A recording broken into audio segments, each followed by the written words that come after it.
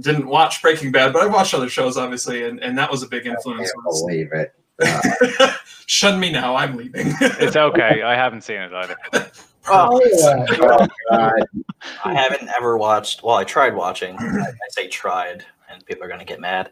I tried watching Sons of Anarchy. Yeah, I never watched it either. No. Oh, okay, good. I'm not the only one. That's like one of the best ones that I actually did watch. Like all those ones everyone's like, you need to watch it. Like that's the only one I got through. And it's only because after you get a certain of the way through, you're like, I'm gonna watch this because this person better die or I'm gonna kill it. Like it's like, so I watched it to the end just to make sure it happened. Like, That's some dedication. Yeah, that's something. Breaking Bad was one of the only shows that I've watched that hooked me in the first episode. Wow, really? The first 5 minutes of an episode. oh yeah, that was a great. I've seen chunks of it. Like, I So watched amazing. the first 4 episodes of it, but yeah, it's just I couldn't keep going. Yeah, so there's a story that's in our video game that's kind of like influenced by Breaking Bad. So, what? Influenced. Influenced. Yeah, but there's more than superheroes. What would you say? It's drawing the influences is you really, finding that I think is really big with TV shows. Well, and what, Young Wavy the artist? Yes. What would you say makes a good protagonist? What do you guys think? I think really it's how to do the human element really well. If you have, like, again, particularly in something like horror, because it's what we're writing, if you don't have at least the person who you see in the first few panels who you know is going to live, be on a very what is the word?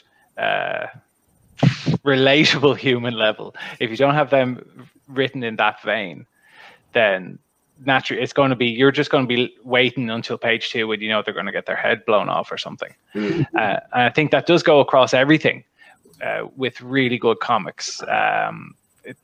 In particular, to kind of reference, like you look at something like Lock and Key. For those who have read it, this, like, everyone's like, yeah. Like the reason it works so well with having kids as protagonists is because they're relatable.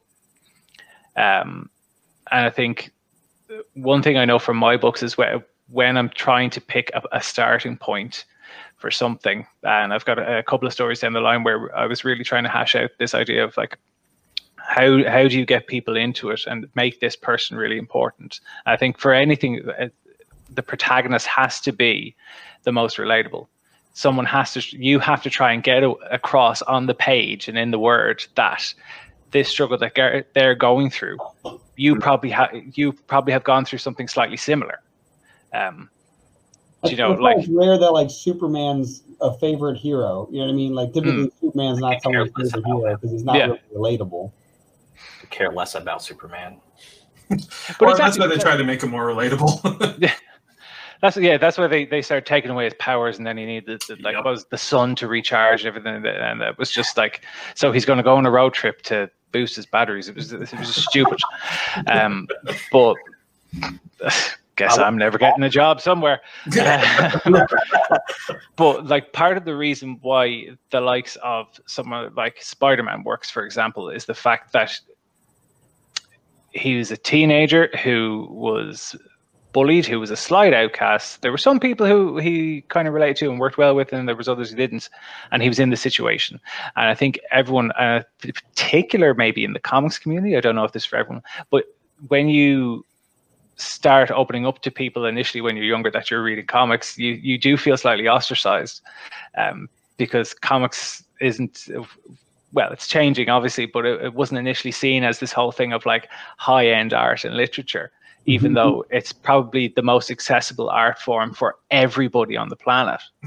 I think, and that's one of the reasons why I love comic books so much, because it's literally, it's art you're in control of, as opposed to, like, walking into a gallery, which is a really intimidating space, where there's people who are like, oh yes, this singular line on the wall means so much. But it's like, yeah, it means a lot to the person who sat there for all of 5 minutes to write the blurb on why they decided they couldn't be bothered. But when you have a character like that, and the Young Wavy, it says it there that he would say Spider-Man is a good example because it's the relatability. That's why people care so much about him even now. Whereas like that with someone like Superman, nobody does really care because at the end of the day, you can't really do much to him. So like if we're all writing these characters and bringing in this kind of weird fiction genres into this new vein and normal, we still have to think about how do we make our people relatable, because the only way you really pick up a book is if you see something either in one word bubble or in the first panel that you're like, okay, I know what they're going through. Yeah, you know? I normally do that not just through action, but I also do it through the thinking, the thought boxes. I go through the character's inner monologue to say, okay, what are they thinking, and also how do we relate to them in that? I have to use humor in there because that just breaks the barrier, but also shows, okay, this is a person who really cares about not dying, first of all. And second of all, he's, just like, okay, trying to take off the mind that people are trying to kill him. So that's how I tackle that. Yeah, I definitely agree. Is like you're exploring. You got to explore the character more. I think it's not just he looks cool. And this is the last panel we had was that I was on was character building, and that was a big part that we talked about. Was a good protagonist, a good character isn't one that just looks cool. It's they're interesting and they just happen to look cool or something like that. And that, I think that's really what I've taken to heart, is that like a good protagonist is a good story, is someone who is a good story. It's not only they are in a good story, but their story is interesting.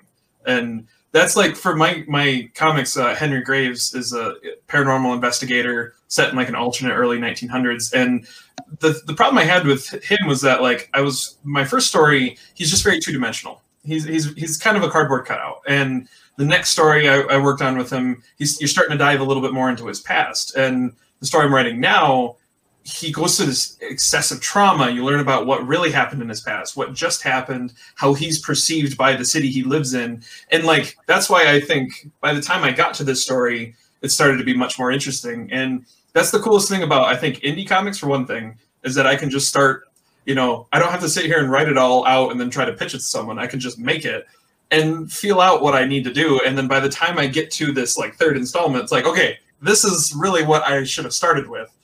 But you have to kind of feel it out, and it's essentially as a draft. And so I think the take home is a good protagonist is someone that you can relate, like you said, relatable character, relate to their story, and their story is interesting. It's not just, like I said, they're not just cool, but they have depth. Yeah. Well, I think it's just that just kind of keep going with that a little bit. Like, so when I was writing Within the Woods, the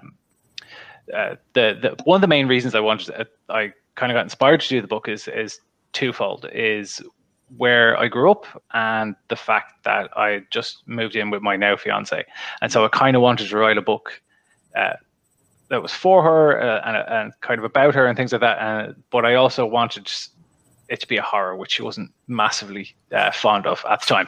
And so I went with the idea of, okay, how would I feel if we're in this big old bubble of everything's brilliant, yeah, we got our first place together, all this type of jazz. What happened if I lost her? And instead of it, and then while I was kind of writing that and everything like that, I was kind of looking at going, it's not really that much about her if she's not in it because she's gone. So I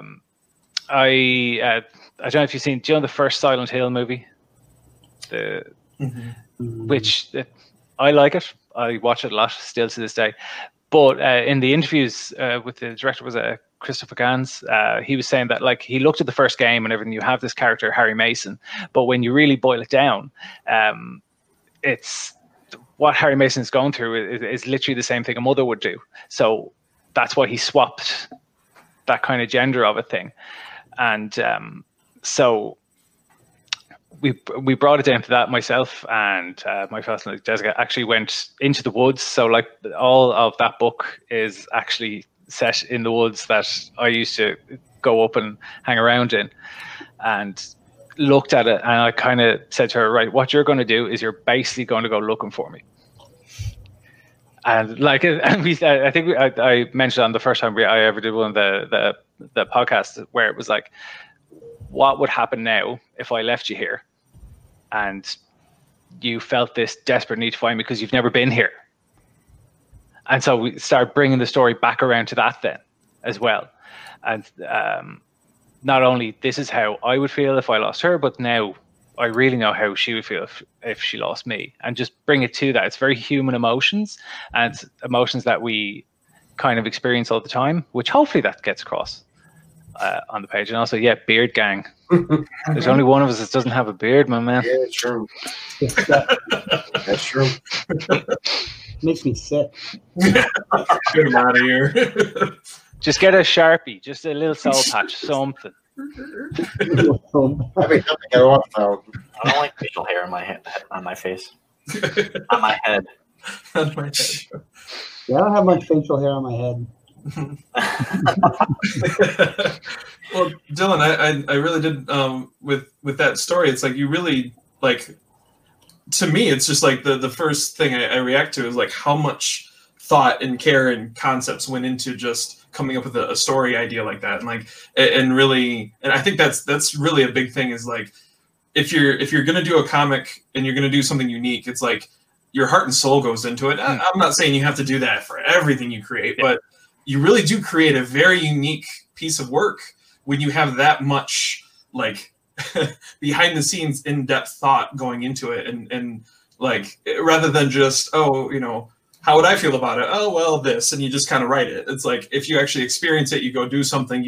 It's like that next level. You're starting to get deeper and dig deeper into the story or the idea of the story. Yeah, well, but that's kind of the thought process with pretty much all of them. So now we do have a book, Nightlands, where it's a little bit. A lot of that didn't happen, but the research that Ben, one of the writers of the book, did for that was PhD level, like crazy amounts. Myself and Shane, the other writer on that, kind of no, this idea, we're going to go completely left of field with everything we've done now. I'm just throwing it out here. This is the pitch. No, we're not going to work on it. Don't worry about it. This will be fine. And it was like that. So we had this idea for this mad fantastical thing, and then someone said, well, no, what's worked previously is the relatability and the research and the knowledge. And so with Lady of the River, which is now on the Sierra Nova Comics platform because it's been about 40 minutes since a plug. Come on. That at its core is actually about bullying. And the idea of trying to get away from that feeling of if you are the person who is being bullied, which I know I've experienced in my life. I know a lot of people experience in life on a daily basis, regardless of what age you are. So how do you an outlet for that is that better cliffhangers. Go on. Well, I would say that you'd have to put your protagonist in a very difficult position to be in to have a very good cliffhanger. Now, it could be anything from, in the horror comic, the monster coming in, right behind him, looking out of the shadows. It could be that. Or in my case, what I did for Codename Hunter at Sierra Nova Comics platform. What I did was in issue 2, I had this cyborg, standing over my hero with a laser cannon getting ready to fire. So it has to be something dramatic. It has something, that will leave people thinking, is he going to die in this issue? Is he going to die in the next? What's going to happen? And you can even do this in the cover. You can even hint at take that image and put it on the cover and say, okay, something crazy might happen in this issue. Yeah, the other thing too you can do is dirt throughout the comic. Like that's something Greg and I try to do. Is we try to make it so that the bottom right panel of the right page is also just suspenseful. So it's building suspense the whole time because it makes you want to flip the page. You're like, oh my god, what's about to happen, right? So even all the way up until potentially if you leave your comic on a cliffhanger, then you have it so that the whole time it's been building suspense, so that the cliffhanger is even more dramatic. Yeah, no, that's actually very much kind of similar to what I was going to talk about. Was like it has to be earned. The cliffhanger can't just kind of come out of left field. Usually, there's exceptions to the rule, of course, but I think that's the biggest thing. A hand grenade. Yeah, I have a hand grenade. I'm going to blow it up. The end or question mark. I think that's a very common mistake I see is like, you know your story so well in and out, so you understand what this means. But if you don't work hard enough to make the reader understand it, it means nothing. The cliffhanger is pointless. And so it's like making sure that if your notes are the supplement to make the story better, then you should include this information in the story. The readers aren't going to be able to read that. So like I said, you have to earn the cliffhanger. It's kind of like building up from, all the page turn cliffhangers or suspense is through the story. If you understand how important, like if you know that bad guy, or if someone, like it's that whole dramatic irony where one of them is a bad guy, like one of the survivors is really a bad guy, but no one else knows, but the reader knows. And then all of a sudden you see something like the cliffhanger ends and the reader's well aware that this bad guy did something and we all know it. And so it's like, it's very drama filled. It's really hyper. Yes, exactly.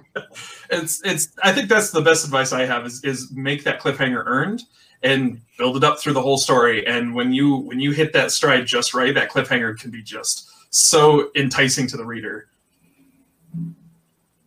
Yes.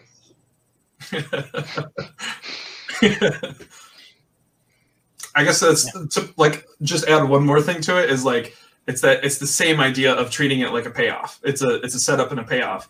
If you have a payoff with no setup, there's nothing earned. So it's like if you look at it that way, I guess that's another way to be able to relate to it is make sure there's a setup for payoffs, make sure there's payoffs for setups, one way or another.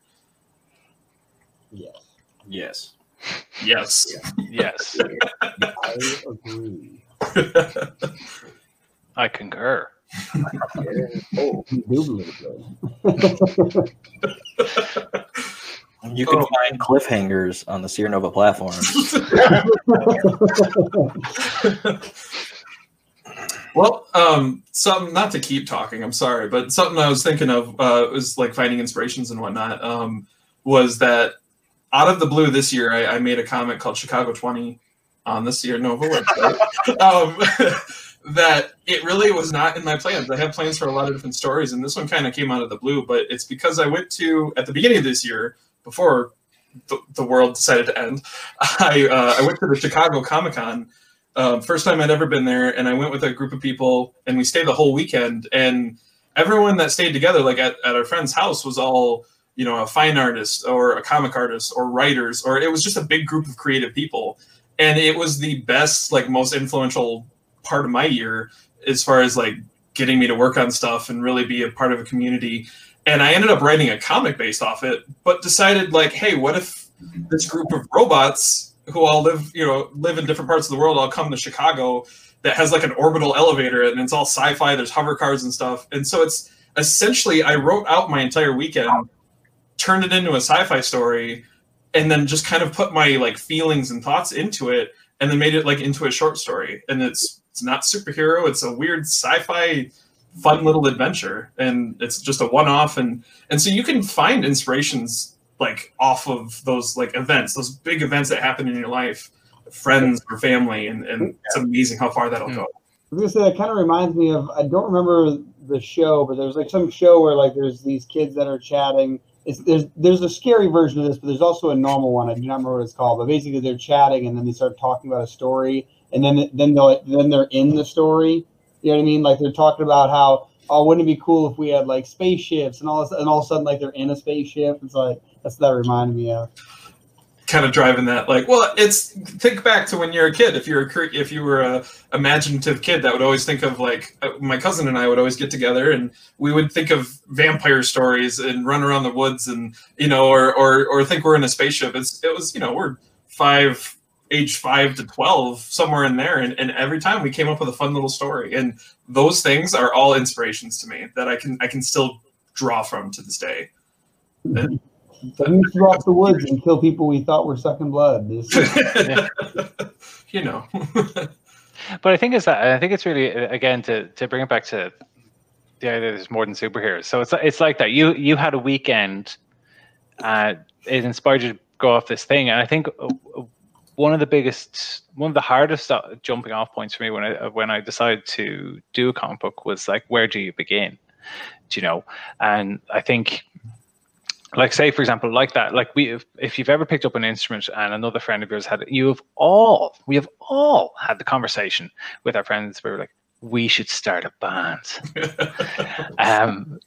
And like, even something as simple as that, it is yeah, literally, like you're listening to Megadeth, and you can't play a single thing, but you're going to form the band. You're already a star. Like, so what about the idea of, if you write a paragraph about when it worked, like you formed the band, it was like Bill and Ted, it was amazing, and then write another paragraph about how it didn't work, and 90% of you are on heroin or something, like just something like that. Not maybe don't do that research, but do it at work. But even just something like that, so the negative one is, right, it didn't work out, none of you talk anymore, and then it's about bringing back that friendship and that kind of brotherhood or sisterhood or whatever you want to call it. It doesn't particularly matter, but there you have a story.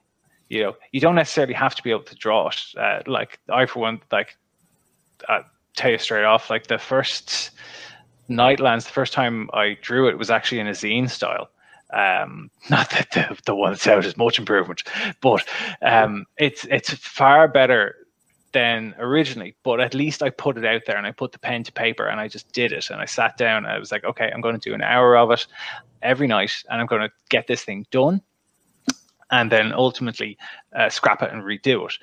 But the fact is, I still put it out there and did it, and it was something that was not what you would expect from a comic book, because even in particular, I know in my initial, when I tell people that, I'd like, oh yeah, I write comics, illustrate and things like that, and they're like, do you do the Spider-Man? Is that Batman? Is it? And I'm like, no, it's it's this indie horror thing about like mysteries and death and everything, and they're like, oh yeah, so no.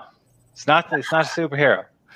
So it's that kind of thing. So just like start anywhere and put the pen to paper, and don't be afraid to put it out there. Like I'm redoing for a third time a book called Sleep, which it's finally now where it should be. I got a little bit too carried away with trying to teach myself to be a colorist the last time. But again, it's not. It's just about putting yourself out there a little bit, and don't be afraid to try it. Find the inspiration from anywhere, and like that, it may start. I was sitting on my bed, and then all of a sudden, goldfish flew in the window. But you can then turn that around and make that relatable. And that's where also that kind of relates to the cliffhanger thing of like, okay, so we're about to finally get to the point where how did the goldfish actually fly?